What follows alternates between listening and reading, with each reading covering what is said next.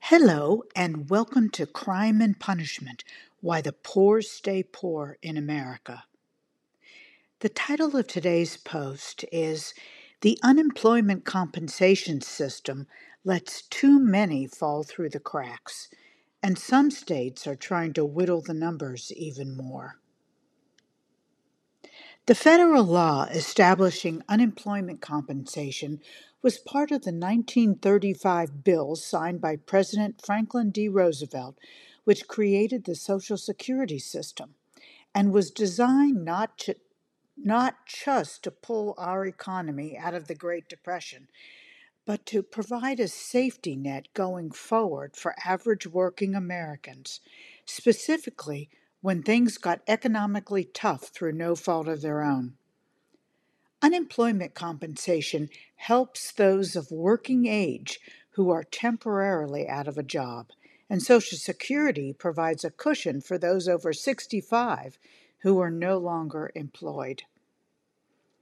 If you'd like an up-to-date primer on how unemployment compensation works, peruse this report created by the Congressional Research Service, updated as of April 18, 2023.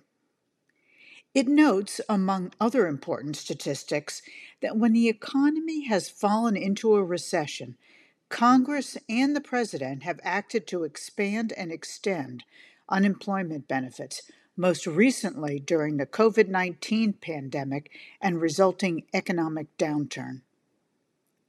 Quote, Congress has acted 9 times, 1958, 1961, 1971, 1974, 1982, 1991, 2002, 2008, and 2020 to create temporary additional unemployment benefits in response to recessions, most recently in response to the COVID-19 recession. This report also points out that unemployment compensation is a joint federal-state program, and although the federal government outlines general requirements for unemployment benefits, the specifics of the program are delegated to each state. Essentially, then, there are 53 different unemployment programs in the United States and territories, and the specifics include the calculations each state uses to determine both eligibility and the amount of benefits an approved applicant receives.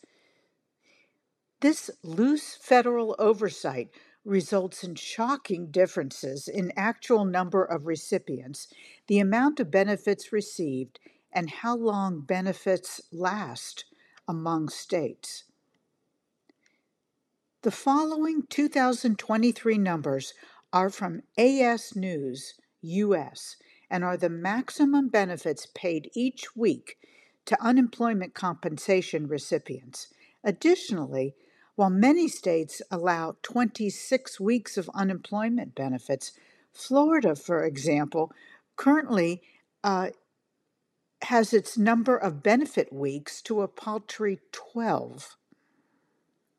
And I've listed here, and this information is from AS News US. It lists the highest paying states and the lowest paying states. The highest paying states are Massachusetts, Washington, Minnesota, New Jersey, and Hawaii, with weekly unemployment benefits for each state, and the lowest paying states, which are Mississippi, Alabama, Florida, Louisiana, and Tennessee. Again, listing the weekly payment amounts in each state. Let me give you 2 examples here. Massachusetts, as the highest paying state for unemployment benefits, pays $1,051 plus $25 for each dependent each week to those who qualify for unemployment benefits. In Mississippi, by contrast, it pays $235 per person who qualifies for unemployment benefits. That's some difference. Interestingly, Massachusetts is the second wealthiest state in the nation, determined by per capita GDP. New York is the wealthiest, and Mississippi is the poorest state in the country. Its poverty rate is 19.8%. I think that's almost 3%, 3 times higher than the average of other states for their poverty rates. Further comparisons between Massachusetts and Mississippi show that the only thing these states have in common is that their name starts with the letter M. Massachusetts ranks in the top 5 states in quality of life, most educated residents, and most residents with health insurance. Mississippi's rankings are just the opposite, and it also happens to be the state with the most obese residents and highest maternal and infant mortality rates. You might think I'm singling out Mississippi to disparage, particularly by comparing it with Massachusetts. But both exist at the same time and in the same country. They are fair game for comparison.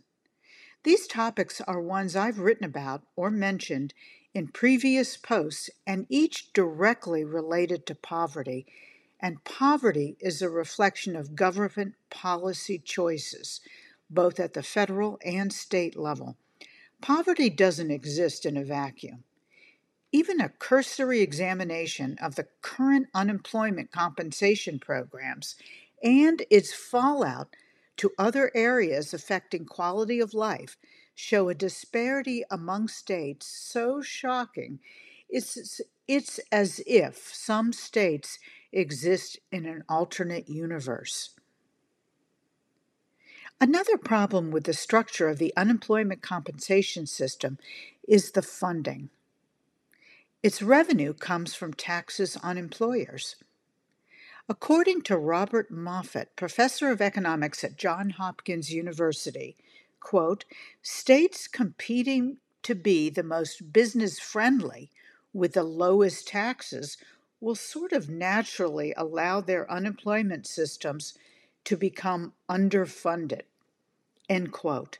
And what follows in these states? Shortened benefit times, reduced weekly payments, and/or increased hurdles to qualify. A few unfortunate examples include Arizona, where nearly 70% of unemployment insurance applications are denied. Tennessee rejects nearly 6 in 10 applications, and in Florida, only 1 in 10 unemployed workers receive benefits. And I believe in Massachusetts, 52% of those who apply receive benefits. Is this why some states approve more applications than others, pay considerably more benefits than others? These states have lower unemployment taxes on businesses and thus less money to pay claims. I plan to write a follow-up post in a few days discussing specific administrative hurdles to receiving unemployment in Ohio and through personal experience with the unemployment application process in the Buckeye State. In the meantime, I'd love to hear your thoughts on the unemployment compensation laws and processes. Have you applied in your state, and what was the outcome? Was the process easy or littered with burdensome requirements? Let me know in the comment section below. All comments are welcome. And if you are not already a subscriber, why not take this opportunity to join our community with a free or paid subscription? A new paid subscription or an upgrade from free to paid subscription will allow me to expand this newsletter with additional primary source information like interviews and public information requests and expanded podcast offerings with real live guests. And although I won't be going on strike anytime soon, the current TV writers' strike demonstrates that writers deserve to be paid and paid well for their work, just like any other profession. Thank you in advance for your financial support of my writing. And remember, Crime and Punishment: Why the Poor Stay Poor in America is a reader-supported publication.